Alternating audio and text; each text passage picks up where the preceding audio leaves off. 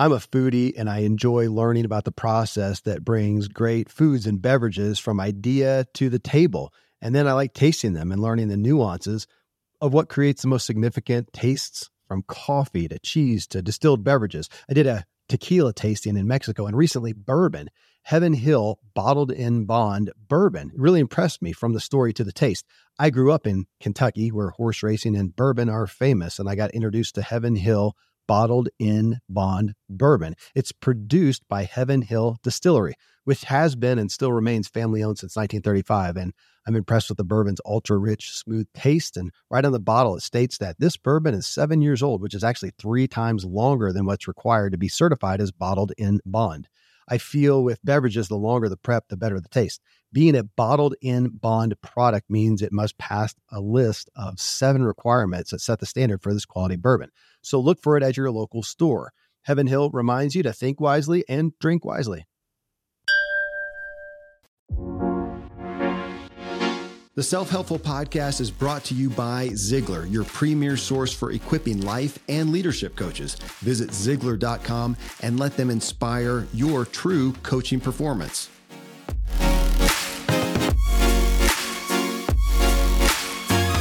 Welcome, everyone, and thanks for joining me as I talk with today's most important influencers, guides, and change makers to uncover what truly drives them and extract the big takeaway from their personal journeys and their greatest wisdom. I'm your host, Kevin Miller, and this is Self-Helpful. This is our peak wellness show where we give specific focus to our health and wellness, which is the foundation for all we do. And in this episode, we're talking specifically in regards to glucose. You don't care a whole lot about glucose in and of itself. What you care about is your body's reaction to your food and lifestyle choices and resulting energy levels and your clarity and all that good stuff.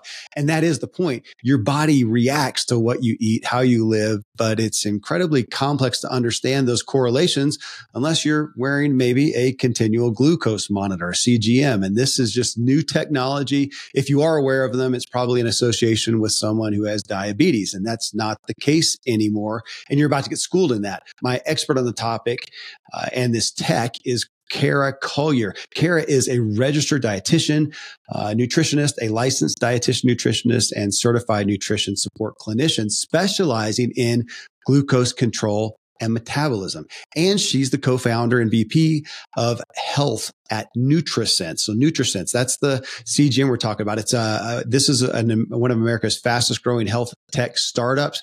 I have been wearing a CGM, a continual glucose monitor from NutriSense. And I'll tell you, this is not an ad. No money has exchanged between us. Not that I would, be against that, Kara. But my motive here is just helping myself and everyone listening with new opportunities to monitor and understand and increase our health and wellness. As you hear us talk, you can check it out. NutriSense. It's NutriSense, NutriSense.io. All right. There's my intro, Kara. Awesome. Yeah. Sounds great. Yeah. Give it some justice there. As I said, man, I'm not a clinician here. I am aware of continual glucose monitors, diabetics wearing that. But then I had been reading about, okay, this is what people are doing now from an athletic standpoint, which is my arena. It was for performance, but now you guys are working to get it going beyond that. I'm a fan of wearable devices overall. And this is latest tech. So explain that, because you guys talk about it. It's right on the front of the website. This is your focus is really on non-diabetics, correct? Correct. Yeah. Okay. And so tell us, give us the impetus of why, as a non-diabetic, people want this. Yeah, absolutely. So just to go back, as you mentioned, the CGMs, they're typically used historically for diabetics. So a medical device that you're working with your endocrinologist, adjust your insulin dosing, very clinical medical setting. And as a registered dietitian earlier in my career, that is the use case of which I worked with patients, type 1 diabetics specifically. And as I kind of exited clinical healthcare space for, many reasons. Healthcare is very complicated and doesn't always work quite as well as we want it to. I started to think about how to solve some of the core problems I was seeing in the hospitals. You see people come into the ICUs with complications of lifestyle related chronic conditions. Yeah. So when thinking about how to address some of those root causes, what is really tied to a lot of that is metabolic health at the center. Yeah. So I think about metabolic health as sort of like our cellular engine that drives our bodies to be able to perform and behave in an optimal or not so optimal way. Well, is it fair just on your story right there that you were in healthcare, which no bones about it. Healthcare is about fixing the problem that is already manifested. You are now broken. And what I'm going to paraphrase, you tell me if I'm right, is that you went from that to saying, how can we use some of this stuff and actually prevent this stuff from happening and help people before they break? Yeah. Yep, exactly. So I spent about 3.5, 4 years at the beginning of my career working in hospitals, mostly ICUs. So started in healthcare traditional setting and then realized that just like you said, it's more sick care, it's reactive, it's for acute issues. But these chronic illnesses, chronic diseases take decades to develop. Yeah. So if we can intervene earlier with the right information and then actually in a way that's motivating to people to really truly change their behaviors, then that's where we can actually move the dial. And I realized that was going to be pretty impossible to do within the existing system. So that's when eventually came to founding NutriSense to solve that problem. So it's how do we get the right information to people way, way earlier so that they can focus more preventatively and actually kind of address some of these issues before we've, gotten to the point that we're really truly have destruction within our body. We completely decompensating to where we have now crossed the threshold into disease, which it's still valuable and important at that stage. But ideally, we're getting that information way sooner. Totally. Well, so let me ask you. So obviously, if you got diabetes, you've got, whether type 1, type 2, and you're over, type 1.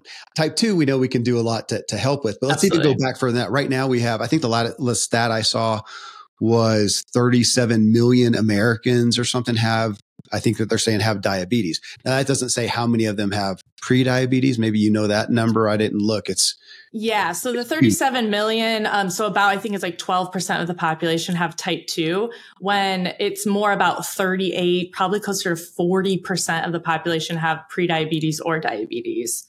So okay, so that's there. So we're looking at prevention of not getting diabetes. And I would say even not getting pre-diabetes, staying away from that. I do want to, and I want to come back there. I do want to selfishly, I've been watching, working on myself for so long and feel like I'm doing pretty well. Like I'm not at risk I don't need to make a lot of effort to prevent pre-diabetes. I shouldn't be even close there.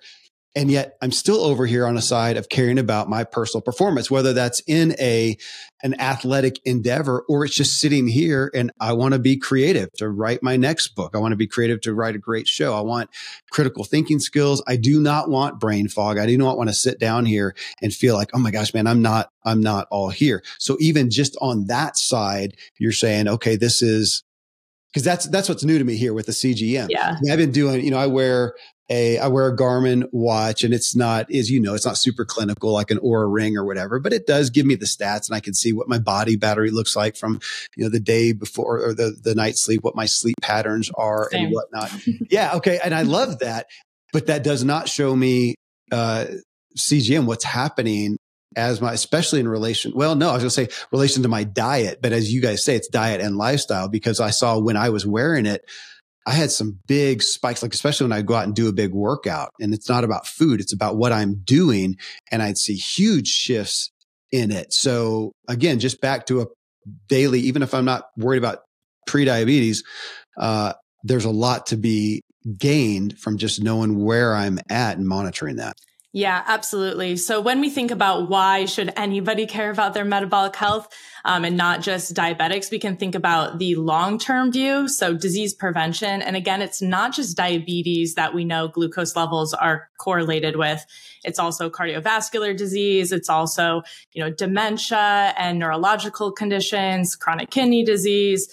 all of these most common conditions are tied to glucose and metabolic health, and then also our immune system function, hormone balances, general longevity.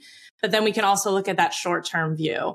Our glucose levels are also our direct reflection of our energy levels. So It's how your energy feels throughout the day. And it also directly affects our day-to-day brain function, as you mentioned. So mental clarity, cognitive function, concentration, memory, and then also mental health. So a lot of people with those, if you have big swings in your glucose values, which you can certainly have without having diabetes, a lot of that triggers anxiety for people.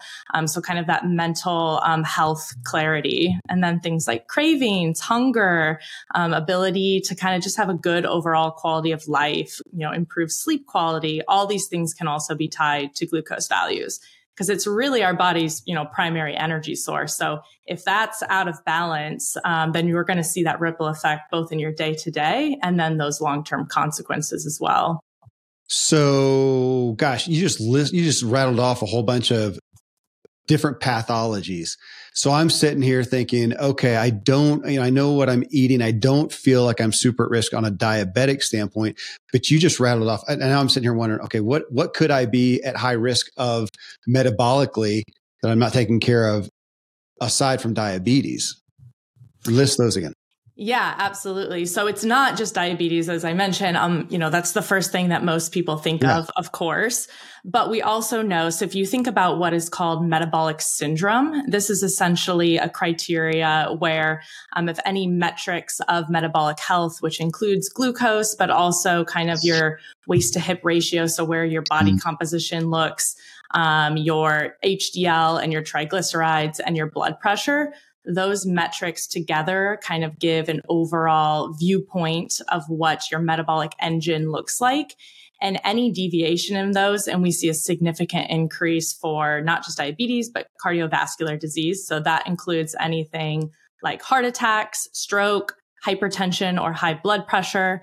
And then we see an significant increased risk for neurological conditions. Most commonly, you think of dementia or Alzheimer's.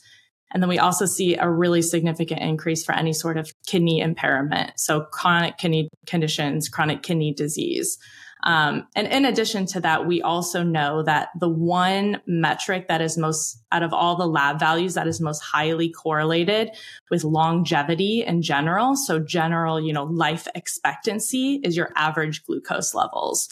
So overall, this is really impacting your body's ability to just kind of, continue in its optimal function for as long as possible.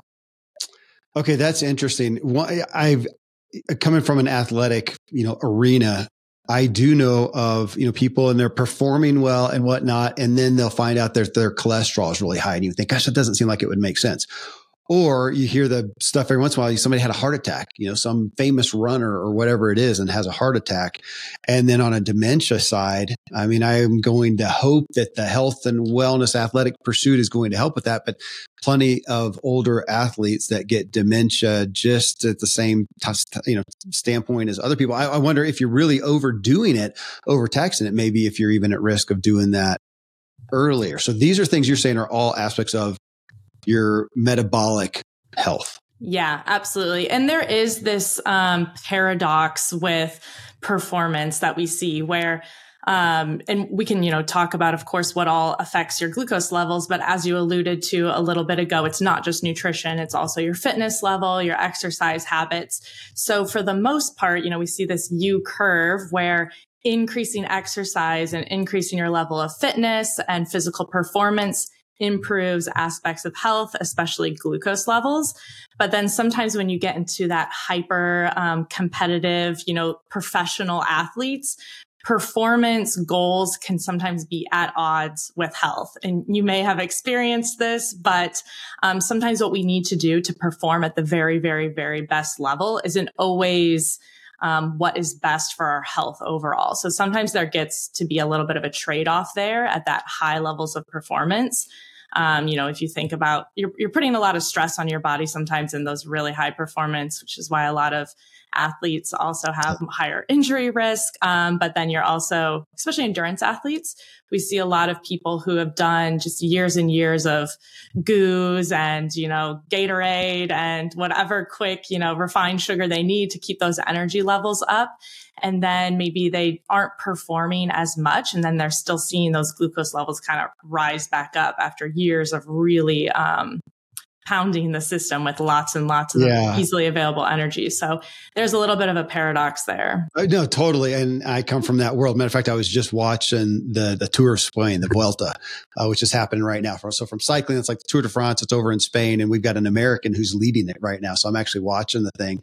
And to do that, to do the miles that they do 21 days in a row, that's completely stupid. I mean, we even know better than that on running. We don't have no event where you're doing a marathon, not an actual official event, a marathon a day for 21 days. It's dumb. That's what they do in cycling. And those guys are killing themselves. And I don't think I went to that quite extent, but okay. So on that though, I mean, we're looking again, for me, I want to be performing well out on, at an event.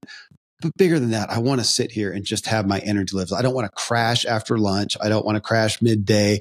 I don't want brain fog. And we've all had that. You have the cycles in life and something happened and you got a kid in the ER overnight or whatever. The next day you're compromised or you're at a family event or whatever it is, and you're eating whatever's going on and you suffer from that, in a cycle or in a moment, that's okay. But overall, and that's what we're seeing, people are long-term doing these things. And then at some point for most people, it is going to manifest somewhere else. And like you said, we've got, again, whatever the percentage is. If you take diabetes and pre-diabetes, do you know the stat? I mean, it's ridiculous. It's like half the population now. Yeah, it's about 40%, but that's the most recent stat, which they take, several years to update those. So I would imagine it's closer to 50% at this point. So here we are, and I'm going to pick on America. I know people are listening to this who are not in America, but I'm going to pick on America, that we are eating ourselves into diabetes. And we want to think that we just eat whatever, your body does what it does to process it. And our body's awesome at survival. It's amazing.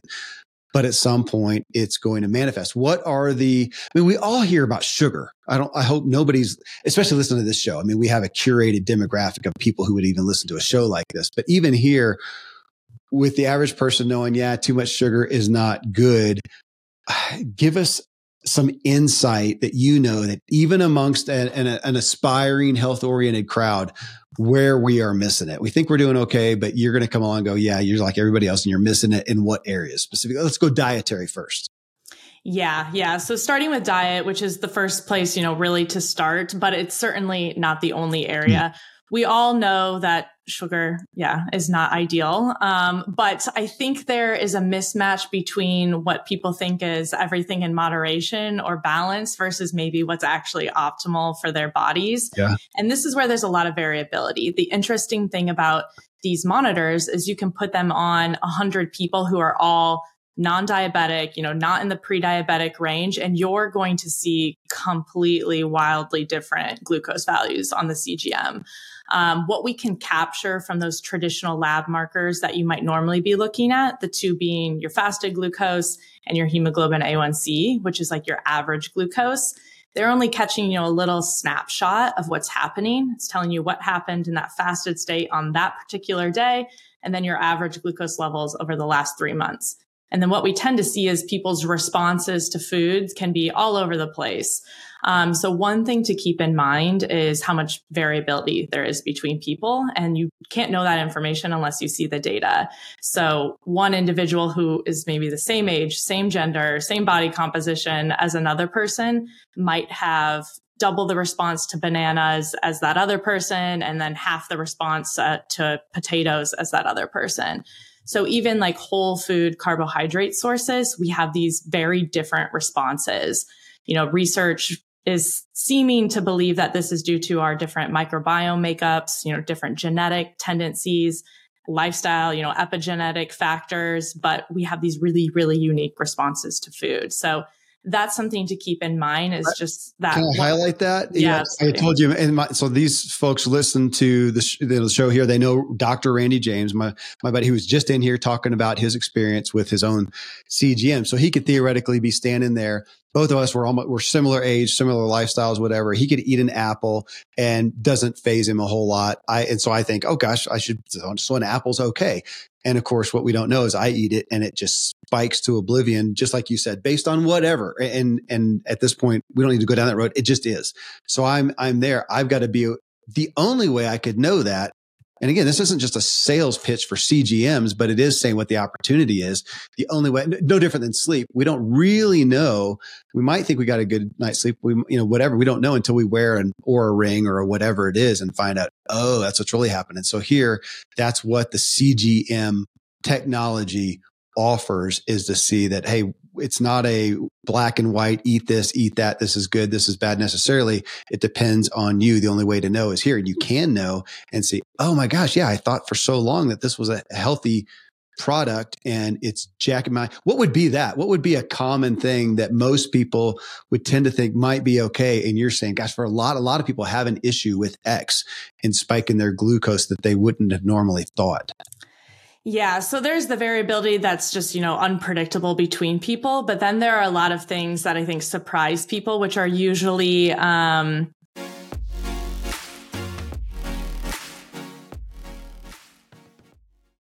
most of today, you will be indoors, likely your home or your office. I am as well. Even with my treks out into the woods, I spend a lot of time inside. And we're going to think about 20,000 breaths. According to the EPA, the indoor air is 2 to 5 times more polluted than the outdoor air, sometimes up to 100 times more polluted. At my studio, we have heat being forced through old ducts. I walk on carpet full of years of junk. No idea what's floating in the air that I'm taking constant gulps of. The solution is an air purifier, and Air Doctor is just the best. Air Doctor filters out 99.99% of dangerous contaminants and allergens such as pollen, pet dander, dust mites, mold, bacteria, viruses. They do it so your lungs don't have to. Air Doctor comes with a 30-day money-back guarantee. So if you don't love it, just send it back for a refund minus shipping.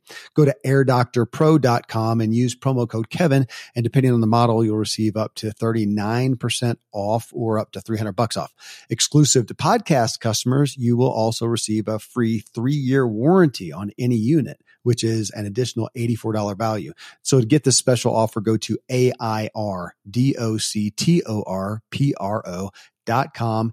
Use promo code Kevin. airdoctorpro.com, promo code Kevin. Thankfully, the days of building a business website, then having this massive endeavor to integrate an online store are gone. Today, Shopify has fixed all that. I had one business where we actually built the entire website on Shopify's platform. So whether you're just starting out or you're selling $1 million of product already, Shopify is just the industry leader. It works the same for physical products or online and digital, and Shopify is just hands down the best out there. Most importantly, Shopify helps you turn browsers into buyers with the internet's best converting checkout. It's 36% better on average compared to other leading commerce platforms. Getting people to buy is not that hard, at least to the buying point, but getting them to actually give their payment info is, and Shopify is king in that department. They also have top tier customer service, which I think is critical. You can sign up for a $1 per month trial period at shopify.com/Kevin. That's all lowercase. Go to shopify.com/Kevin to grow your business no matter what stage you're in. Shopify.com/Kevin.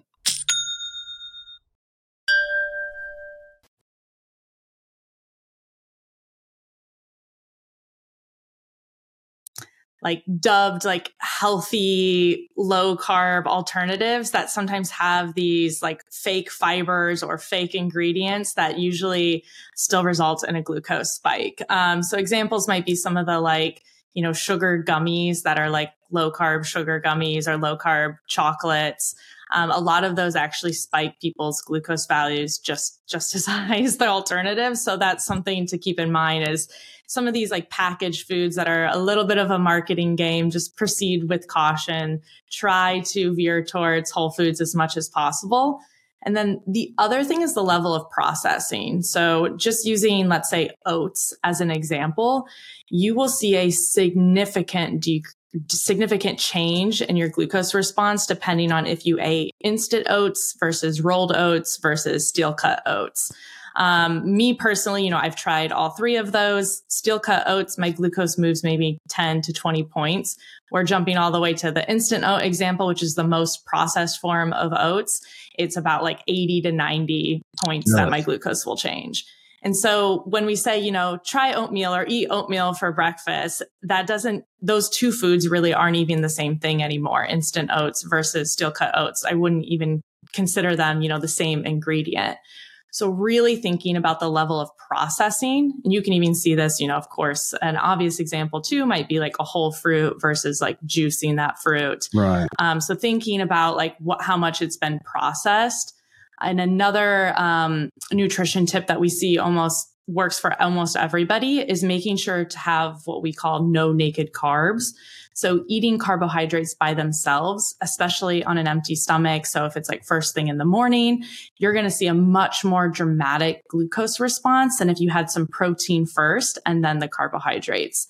This kind of helps to slow down digestion, blunt some of that glucose response. And it also leads usually to people feeling a little bit more satiated, which then tends to lead to less overeating and kind of like, snacking, going back for more food. So really always pairing those carbohydrates with some protein as well is an easy way to kind of see some improvements. Well, I want to clarify that because I saw I guess it was on Instagram, and you talked about specifically that. And it wasn't even the pairing. You didn't even say have carbohydrates. If you're going to in the morning per se with a protein, you said, and actually eat the protein first, like sequentially eat that first. So if you're going to if I got this right, you'd say, okay, Kevin, so you're best off not to get up in the morning and just have a bowl of fruit or an apple or whatever. Yeah. Don't do that. Now, but you're not saying don't have fruit. If you want to, just have, an egg first and then eat that. And even that sequence will help. Yep, absolutely. And it works for pretty much everybody. So it's one of those things that's just kind of like a consistent truth across the board with the data. And so when you say naked carbs, so you would say the same thing if I'm going to have just to take the old standby steak and potato dinner or whatever, literally start off and eat some of that steak. Let it go in, let it go down, then go over and have your potato. Yeah, absolutely. I mean, we would never know this. That's why you're on the show. All right. So, I want to ask then, even because you talk about whole foods. So hopefully people heard that was a real quick blip there on processed foods. I'm really hoping that most people in the audience know if it's processed, if it's in the middle of the grocery aisle and it has a shelf life, it's processed. It's not a whole food. Your good foods are out on the edges of the grocery, your whole foods.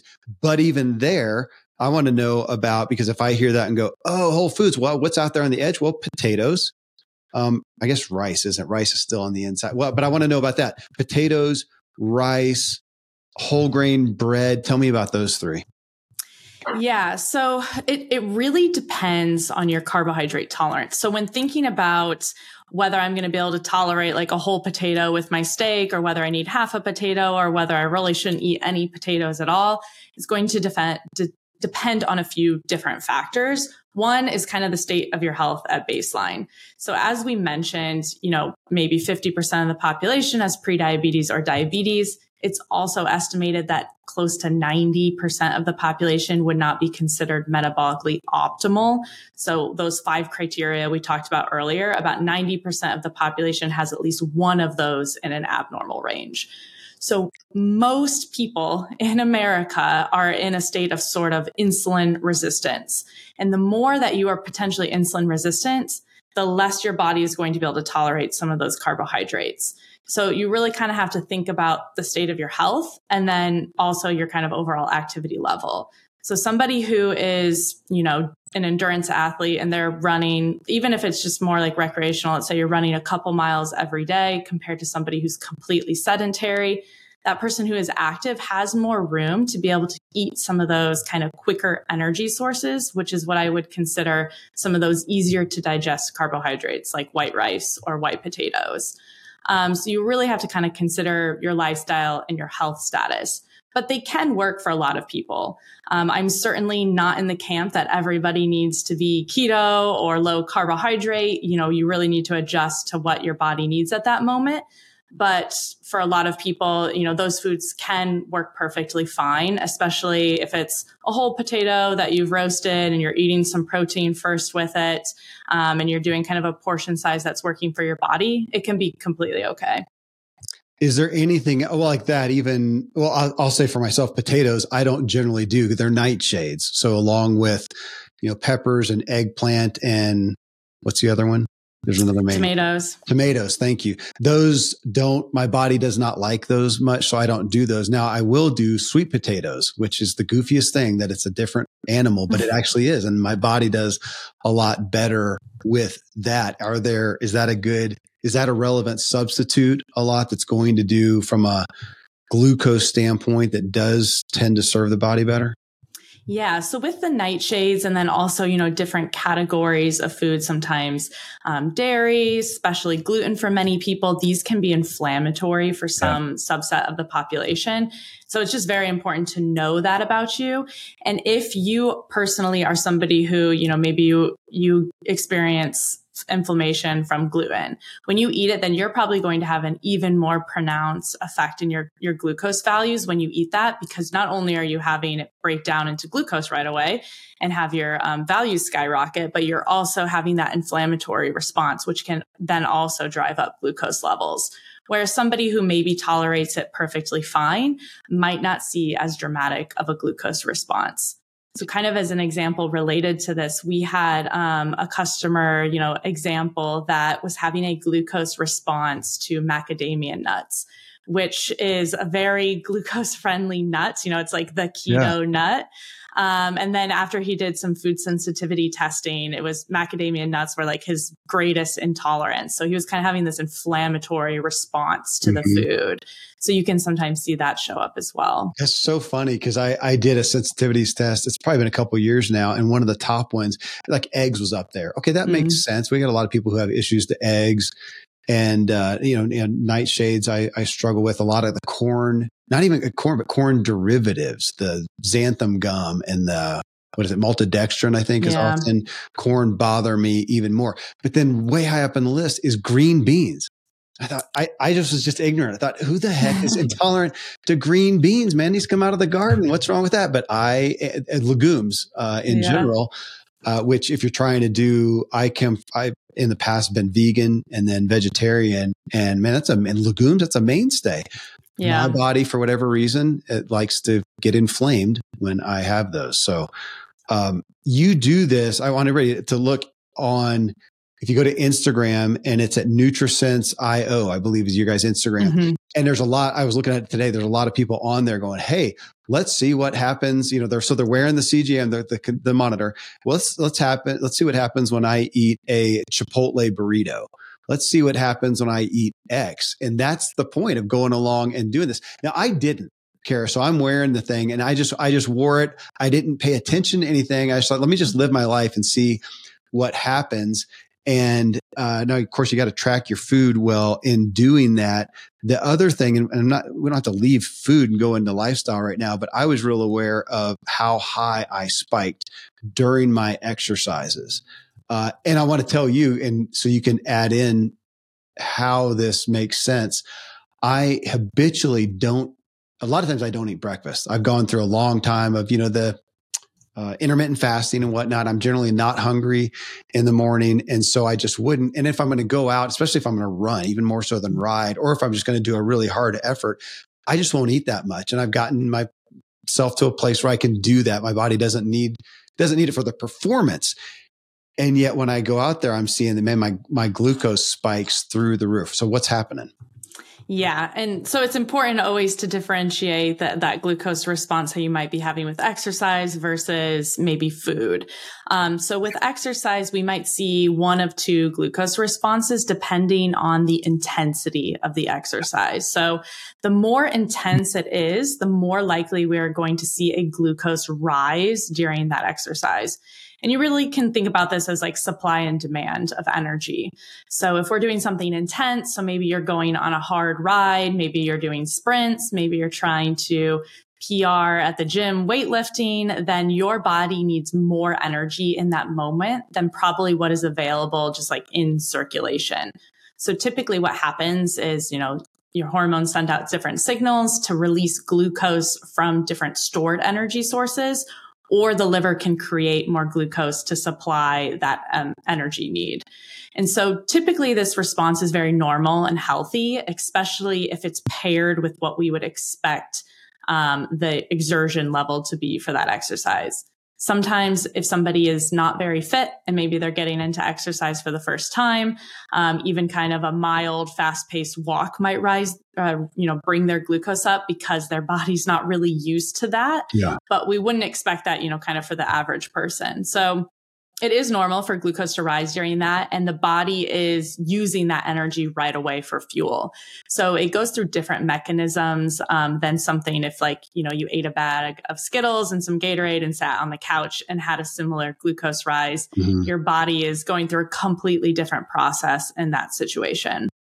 So as long as it's, 140 is what we're looking for food spikes for a non-diabetic as kind of that upper threshold. But 180 is what we really want to stay under when we're doing kind of that intense exercise. Because above 180, we start to kind of see a lot of inflammation, oxidative stress, damage to that actual blood vessel. And typically we don't see that unless somebody is really overdoing it. We'll see it with like CrossFit, competitions, typically, something like that. And usually we can mitigate that by eating a little bit more beforehand, really focusing on hydration and, a couple other strategies.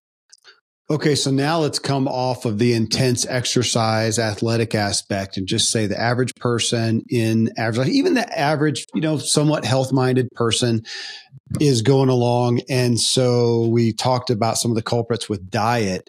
What about with lifestyle? They're not going out doing some massive, intense, exercise, but give us the lifestyle risks for this.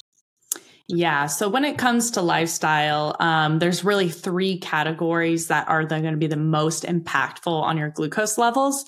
The first is going to be your fitness level, your physical activity habits. The second is going to be your sleep, so quality and quantity. And then the third is going to be stress, both psychological stressors, but also physical stressors. So when it comes to exercise, this might be one of the most powerful tools we have in our toolbox to have good metabolic health and good glucose control. And everyone wants to know what exercise is best. The cheesy answer, but the true answer is whatever one you can do consistently. So if somebody absolutely hates to do a certain type of exercise and you're trying to get them to do that, and then they just don't stick to it, then that is not the best exercise for them. So consistency is really what wins here. There is a lot of interesting research that even skipping, a few days of exercise. So I think there was a recent study that came out where the group of participants took 1 week off after already being, regular exercisers. And they had a statistically significant decrease in their insulin sensitivity, which then led to a statistically significant increase in glucose values just in their day to day. So consistency is really what we're going for. But both aerobic exercise and strength training are going to be really beneficial. Our skeletal muscle are actually our largest sink for glucose. So 80% of glucose that is circulating in our body will end up getting picked up by our skeletal muscle. And if there's no room in there or it's already all full of stored glucose, then it's probably going to get turned into fat instead. So the more muscle mass we have is almost like an insurance policy for our glucose values. But then that aerobic exercise also really helps increase our mitochondrial function, which is processing some of this glucose values, using some of that energy. So both are very, very beneficial, but we want to be consistent. And then we also don't want to be that person that works out for an hour a day and then is completely sedentary the remaining 23 hours of the day. So most important things are to also move throughout the day and to try to be consistent as possible. Okay, I want to speak to a couple of things that you said there. That's one that I got hit with, I don't know, a couple of years ago. Maybe it's been longer than that, kind of with the, the stand-up desk fad that kind of went, I say fad. I mean, I have them, I use them some, but it was kind of like sitting is the new smoking, it's really hurting us. And I was thinking, I think it was along that time when somebody pointed out, so Kevin, it's great that you go out and do your hour or more a day, whatever, big workout in the morning. But just as you said, if you are sedentary the rest of the day, you are suffering still from that aspect. And it changed my perspective. And so now it is trying to get up, trying to get, moving. And people, we talk about that. You park somewhere, park further out or take the stairs or do whatever. For me, though, I don't even do that. I don't have to leave whether I'm in my home office or here. And so it's, gosh, maybe every time I go to the bathroom, get a drink, whatever, drop down and do some push-ups, do some pull-ups, do some dips, do some whatever. And it really did. It changed my perspective because I thought, if I get that big chunk done, I'm good for the rest of the day. And I saw that in your literature, your Instagram or something like that, the benefit of trying to do a little bit. Would you go so far even to say better to do a little bit throughout the day than to even do the one big chunk if you got to take one or the other? Yeah, I would. And there's research to back that up as well, which is quite interesting. You can take the same amount of exercise and participants broke it up throughout the day in 5 to 10 minute increments versus like an hour workout. And the spacing throughout the day was more beneficial overall for multiple metrics of health. Really interesting. Let me ask you then also, you mentioned skeletal muscle and protein. I'm not sure exactly. So folks listening, when this is going to drop, when this show will drop in relation to, we've got a series coming up with Dr. Gabrielle Lyon. So she has a new book coming out. I don't know if it has yet, called Forever Strong. And her big focus is muscle and the benefits to longevity. And of course, then how do you feed that muscle? Protein. I think it was on your Instagram, one of your posts, Kara. And it was also the recommendation of a gram of protein per pound of body weight that you have, or I think Gabrielle said, and maybe you did too, or your target body weight. Obviously, if you're 500 pounds and you should be, 190, then it'd be 190 grams, not the actual weight that you are. But whatever that target healthy weight is, a gram of protein, which, as you know, there's so few people, me included, at this point. I just talked to Gabrielle last week. So I'm on a new path of going, holy smokes, how do I get that much protein in? Because I'm not even close. Yeah, I love her work and we work with her as well. And it's a huge point of emphasis for our clients and customers also.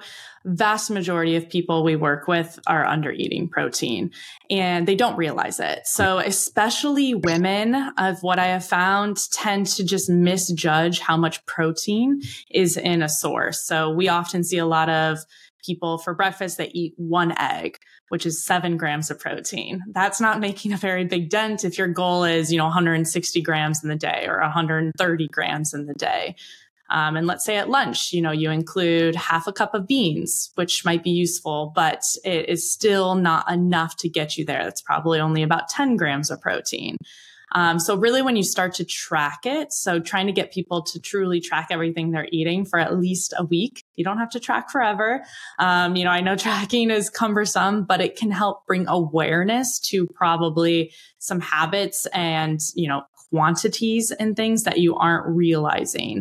And what we see is that when people increase their protein, not only are they more likely to be able to build muscle mass and keep it on, but again, we see that people are satiated for longer. So they tend to eat less. So they tend to have the weight loss that they're looking for and the body composition changes that they're looking for. And they have more even and stable glucose levels. So it tends to be something that is really just beneficial for all aspects of health and very little, downside, except for the fact that you might have to change the way that you think about your meals. When you talk about in this aspect of metabolic health, would you look at exercise? You just mentioned obviously cardio stuff or, resistance training, building muscle. Would you, if you had to err on one side, which would it be? I am always a huge proponent of resistance training, building skeletal muscle, especially, I work with a lot of women and I think again, it's really underemphasized for women. I think women are afraid to go do weight training. They're afraid to do resistance training. And so I'm really trying to break that barrier. There are a lot of great resources out there for people to kind of just like follow along a workout in an app, follow along something, get a personal trainer. But I think having a strong base of that lean body mass is going to protect you in so many instances down the road, but also immediately. But we know, it's one of the most predictive aspects of longevity and health span is having that good amount of lean body mass. I also see that the women who have the least issues during menopause and with hormonal changes are the women who have the most skeletal muscle and have been doing resistance training. That's purely anecdotal, but it seems to be a very strong trend. So I think resistance training is really important to not be missing.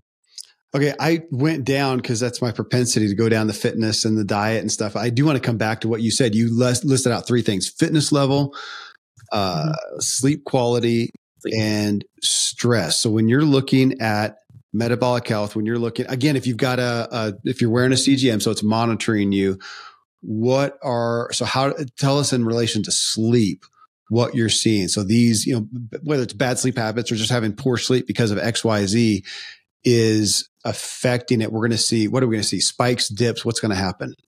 Yeah. So if you have, and actually sleep and glucose have a bidirectional relationship. So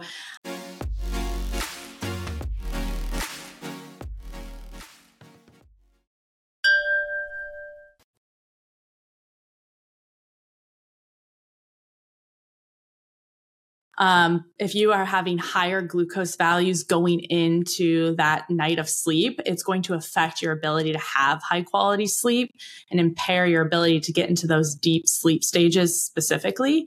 And then also if you have a poor night of sleep, it's going to affect your glucose levels the next day. So typically what we see in that case, and this can be both poor quality. So maybe you are in bed for 9 hours, but you're kind of tossing and turning, or you're not getting in a lot of, deep sleep, all of those different stages, or just not enough sleep. Both of those, we're going to see glucose levels rise the next day. So typically those morning fasted glucose levels will be higher. And then your responses to meals will also be higher. So this is really interesting. I've seen this in my data. I've seen it in many people's data, is that let's say you have your go-to breakfast meal or whatever your first meal of the day is. And normally you respond very well to it, but you had a poor night of sleep last night, whatever happened, something interrupted your ability to get that restful sleep. And you have close to 2 times the amount of the glucose response to that same exact meal the next day. And so what research shows actually is that glucose levels could be up to 40% higher and hit kind of those insulin resistant values when we get poor night of sleep. So what's really important to know is if you are chronically not sleeping well, this could literally be the one and only habit that actually puts you into prediabetes, diabetes. Your diet could be great, everything else could be great. You could be an athlete, but if you're not looking at sleep and paying attention to sleep, that alone can kind of drive you in that direction. Okay, well, sleep is something that I've been more educated on that side than the glucose side. And yeah, for me, stress, and it could be relationship stress, you're in arguments with your spouse or kids, or whatever, that take you in and give you poor sleep because your mind is stuck on that worry, that anxiety, whatever. Now, I do see the most acute changes for me with food. And yeah, if I could have my pick every night, I would have a couple glasses of wine and a big bowl of ice cream, and it destroys my sleep. Popcorn destroys my sleep. Just literally wrecks it. I might as well not even go to sleep with us. It's kind of gotten worse as I've gotten older. So if I want good sleep, want good recovery, I know what to do, and I know what's going to happen if I decide to imbibe, and it wrecks my sleep. And yeah, it's like this vicious cycle that you get up and you're all, like you're saying, you get up, you're already in trouble, and it's just going to build upon itself, and it calls us back into, and that is a big part, not a big part. It's a gigantic part of just the accountability of a wearable device. You know what? I'm going to hold on to that just for a second. We're going to, maybe we'll end on that, the accountability benefit of it. I do want to look, we talked about sleep quality. So now talk about stress just in and of itself. So somebody's out there, they're eating clean. They think let's say they are sleeping well, but stress, you mentioned earlier, just anxiety in general, how that is affecting our literal glucose levels, and then of course thereof energy. Yeah. For many of our healthy customers, many of, people who don't have diabetes, they're eating while exercising, stress is where they see their highest glucose responses. So we can see this both in acutely stressful moments and then also the effect of chronic stress. So acute stress, think you're in a traffic jam and you're getting really mad, or you're in an argument with someone, or you got a stressful email that kind of sends your adrenaline rushing. That surge of adrenaline and cortisol literally releases a flood of glucose in our body. And so this is a, evolutionary response where typically when we are in an acutely stressful moment, we need energy. And so our body kind of releases its stores. The liver is starting to create glucose as much as possible. But typically in those acutely stressful moments, we should see that glucose spike and we should see it come back down. And so with those, of course, if you're having this 2 or 3 times a day, we certainly want to implement some stress management techniques in order to kind of alleviate some of that acutely stressful response. But where we really see people get into trouble is with the chronic stress. So instead of maybe a sharp glucose spike as you have that surge of hormones, you're seeing kind of a chronic low hum of glucose rising. So we'll see this especially when you're in a fasted state. So while you're sleeping, early in the morning before you've eaten anything, many people who are under a lot of chronic stress will have glucose levels that are, in the 90s, 100s, 110s, which would be considered pretty high in that fasted state. And a lot of this is because we're kind of overstimulating cortisol at baseline. So it's that same response as that acutely stressful moment, but it's just kind of happening at a lower level, but constantly. And that can really add up, of course. If our glucose levels are never really coming fully down, if we're always kind of stimulating that stress response, then, eventually it's really going to wear down on the system. We can also see this with physical stressors. So things like illness or injury or anything that's kind of putting a physical stress on the body, we see a similar response. Okay. Well, again, talking about overlapping shows, because to some degree we're talking about, because my first thought was, okay, we should meditate. We should do some of these things to help ourselves. That's great. But ultimately the question is, what is causing us that stress, that long-term, that abiding anxiety, which comes really into our own emotional intelligence. We did a series not long ago. And again, I'm not exactly sure when this is going to drop. We've got another series coming up on emotional power with a Harvard psychiatrist. And it's understanding why. That's what I've had to do, Gary, is wonder, why things aren't bad. I'm not in a war zone. My life is pretty good, but I run on anxiety, even just excited about things that are fun, but I kind of keep this level and I don't come down, and I'm not considering the long-term effects. And you're saying, yeah, this is another thing that the glucose that can harm my metabolic health, that the glucose monitor can help me have. I paid attention, like on your guys' Instagram account, people doing, hey, here's what happens when I eat a Chipotle burrito or whatever. Mm-hmm. This is what happens when I eat an apple. This is what happens there. So what I hear you saying is, hey, this is what happens when I have poor sleep. Let's check it out. This is what happens when I am letting my anxiety go awry because of this relational strife, or I'm worried about money, or whatever it may be. I'm scared of my neighbor, whatever it is, that you can watch it and monitor it and understand what's happening and know that is going to, at the end of the day, we're saying if you are out of balance, it's going to manifest somewhere, whether it's critical thinking skills or just hope and joy in life, or diabetes or heart disease. It's not benign. Something's going to happen. Yeah. Yeah, absolutely. It's going to surface somewhere, and most likely multiple places if you keep going long enough. And what is interesting, and maybe tying to that kind of accountability piece, that first is awareness. Sometimes your baseline levels of stress are so high and your anxiety is kind of so high that it feels normal. Normal is normal. And for many people, they don't realize that this is actually a problem. Yeah. It's a lot harder to recognize than something like, I slept like crap last night. If you really slept super poorly, you usually know. Or if you're not exercising at all, you know. If you're overweight, you know. But for many people, it's easy to deny or ignore maybe some of these stress responses. And so seeing the data first helps bring awareness to that, especially those kind of acutely stressful glucose spikes. Many people are like, whoa, I had no idea that my body was having such a response in these moments.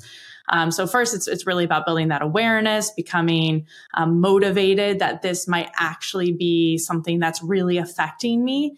And then the data helps you kind of adjust things. Like you said, for some people, meditation is the thing that does it.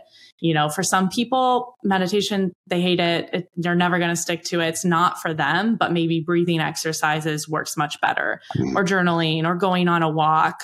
So there are different techniques. And part of what can be helpful with continuous data, so not just the CGM, but something like, even a fitness tracker or an Oura ring, all of these continuous data streams, is that you can iterate really quickly. You can try something, see how your body responds to it, reflect on if it feels like it's something that you think you could be consistent with, something that works in your routine, and then find something that does work much quicker than maybe the older, old fashioned, like tried and true. Try this for a while. Maybe it's working. Maybe it's not. Try that. It just takes a lot longer to find the habits that are working for you.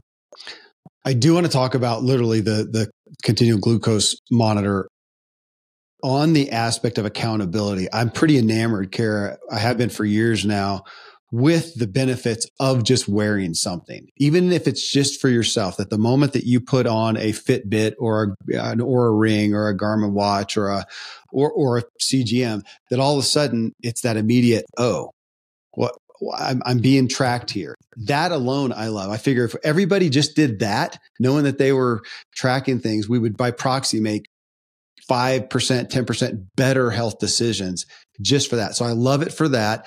Even more so if somebody's going to see it, which now with you guys, because there's other competitors out there where you can go get a continual glucose monitor.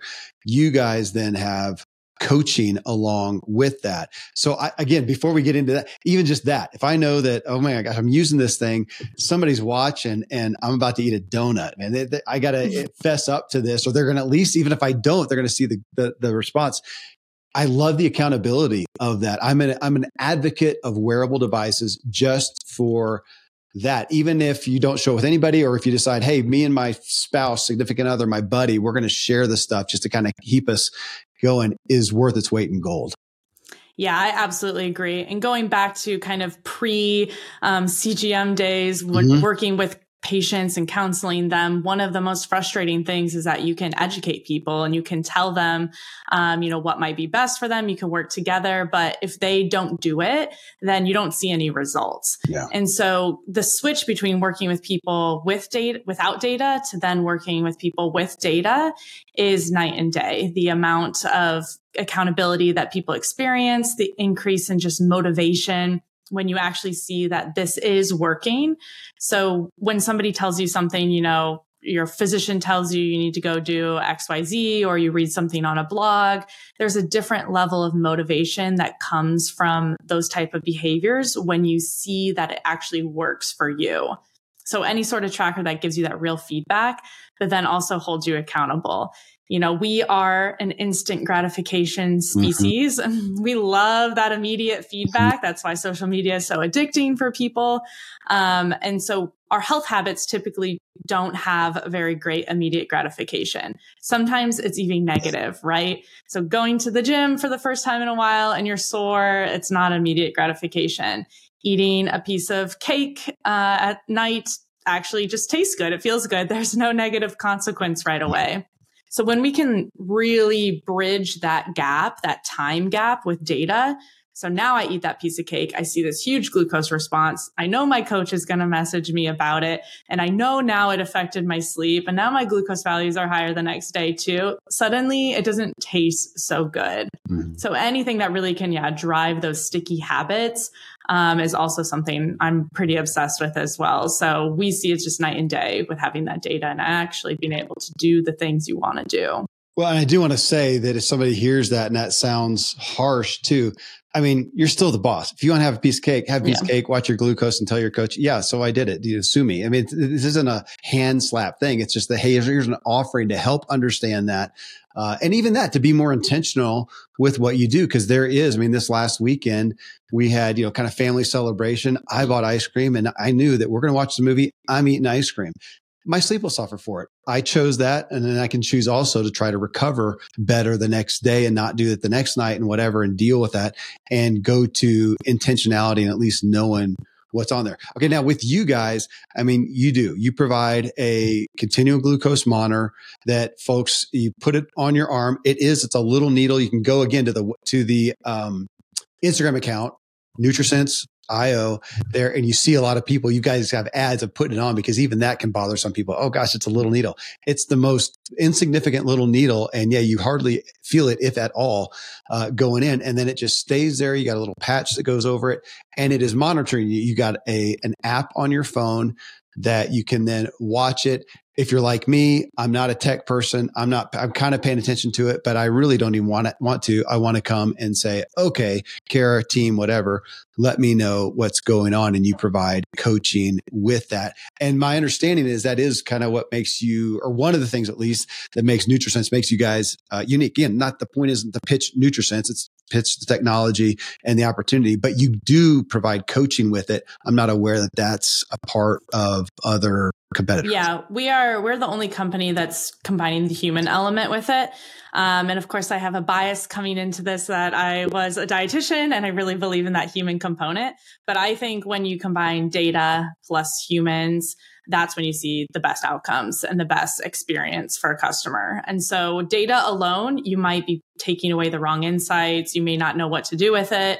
Humans alone, it's not as motivating. It's not as powerful. But when we combine the two, that's where we really see that, something special happen.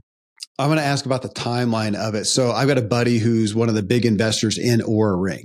So he knows about it. We were talking and he says, yeah, he's just, talking, just ad-libbing about it. And he said, yeah, honestly, you get the Oura Ring. I think it's, $250, $300 last time I saw. You get that and it tells you what's happening with your sleep. I don't know, at least back when I looked at it, that it goes into a whole lot of depth. I mean, it probably provides some ideas, but it's mainly just monitoring your sleep. You make your adjustments and try to see better results. But he said, man, honestly, wearing the thing for like a month is pretty great. You kind of figure things out. If you don't want to wear it past then, you get a great benefit from wearing for a month. Now here, I see the benefit, like you and I talked about, I've got a wearable device. I wear it all the time. I look at the stats and I look at the trends almost every day because I want to know where I am because I do care about my performance, whether it's a run or it's, writing a show or whatnot there. So I see the benefit of using the CGM all the time. If somebody looked at it, because it costs, there's a decent cost to it too. Could you say that, look, at the least do it for X amount of time and figure out yourself so that you know what you're responding to. So even if you don't wear it for the rest of your life, give it this much time, get some coaching on it. What would that be? Give me your thoughts. Yeah, for most people, I really recommend doing at least 3 months. Okay. I think 3 months is a great amount of time to do your normal routine and then also experiment a little and get in kind of a good groove where you're in the right direction that you want to be. If you're super healthy, super knowledgeable, 1 month might be enough time because you might already have most things dialed in and you're just doing a small amount of adjusting. Whereas the other extreme, let's say you are pre-diabetic and overweight and you haven't changed much about your health or lifestyle, you might want to gear more towards 6 months or longer. And then there's that, initial behavior change, knowledge gathering stage. So that's that 1 to 6 months is really learning as much as possible. And then it's about kind of executing that behavior change side of things. And for some people, you don't need to wear the CGM to get that benefit. For some people, you learned the information and that is motivating enough to know, even without the sensor on, I know when I eat that thing at this time of day in this situation, it's not good. So again, you're making that intentional decision, like you said. Sometimes it's worth it, and that's totally fine, but sometimes it's not worth it. So you get to make those trade-offs. Whereas with other people, we have some customers who have been using it continually since we launched over 4 years ago. So they have not taken it off pretty much since then. And those are the people where they're like, the data holds me accountable and that's more important to me. And so I'm not going without it. So I think it really depends on your personality for that part. Okay. Well, no, I appreciate that. Yeah. And just learning those specific trends. I mean, at the core level, I don't know, we're talking non-diabetic for the most part here. I mean, that's where you guys, obviously, if you're diabetic, it's a huge benefit. But I feel like for me, the biggest calling card is my energy levels. I mean, is that the primary for your demographic of people? It's saying if you want to understand and monitor and then mitigate your energy levels or lack thereof, this is really, I don't know if there's a better opportunity available to us. Fair? Yeah, absolutely. I mean, I obviously am a huge proponent of the devices and find them to be quite powerful and life-changing. I think energy levels is one of the biggest things people are looking for. Everybody wants to have better energy. Everybody wants to feel better throughout the day.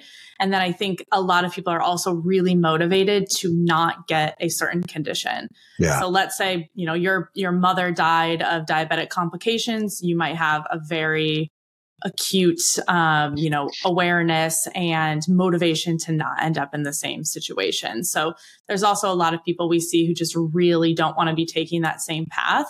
But that's, similar prevention, feeling your best, doing everything you can to kind of arm yourself with as many tools in the toolbox to live that kind of life you want to live.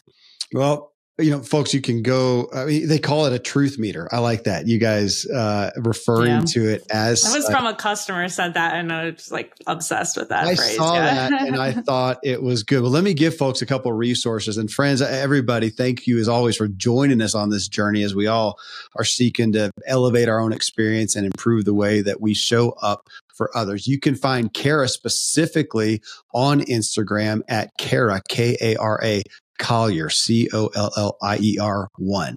Kara Collier. So you can follow her. She's talking about this stuff and her own journey within it. Now, the company is at NutriSense.io. You can find them on NutriSense.io is the website, but NutriSense.io. And I would encourage you to go there even as you look at this, because you see a lot of people excited about the accountability, excited about what they're seeing, the results of seeing, gosh, this is how I'm responding. No wonder. And it helps make sense. So, Kara, I appreciate what you guys are doing, and thanks for being here. And I'm just, it's something that I want to continue learning about it, because I don't know if there's anything. I want to be concerned about the big ticket things and manifestations here. Today, selfishly, I just want good energy. So thanks for what you're doing, and thanks for being here. Yeah, absolutely. It was fun. Well, folks, if you appreciate the podcast and want to share it with others, rate the show on Spotify, leave a rating and review on Apple. You can subscribe to YouTube and see the whole show with Kara and myself and all the other ones. And then follow us, kevinmiller.co, on social media. And if you want to learn how to master your own inner drive, my book, What Drives You, you can find on Amazon in any form. Until next time, stay driven.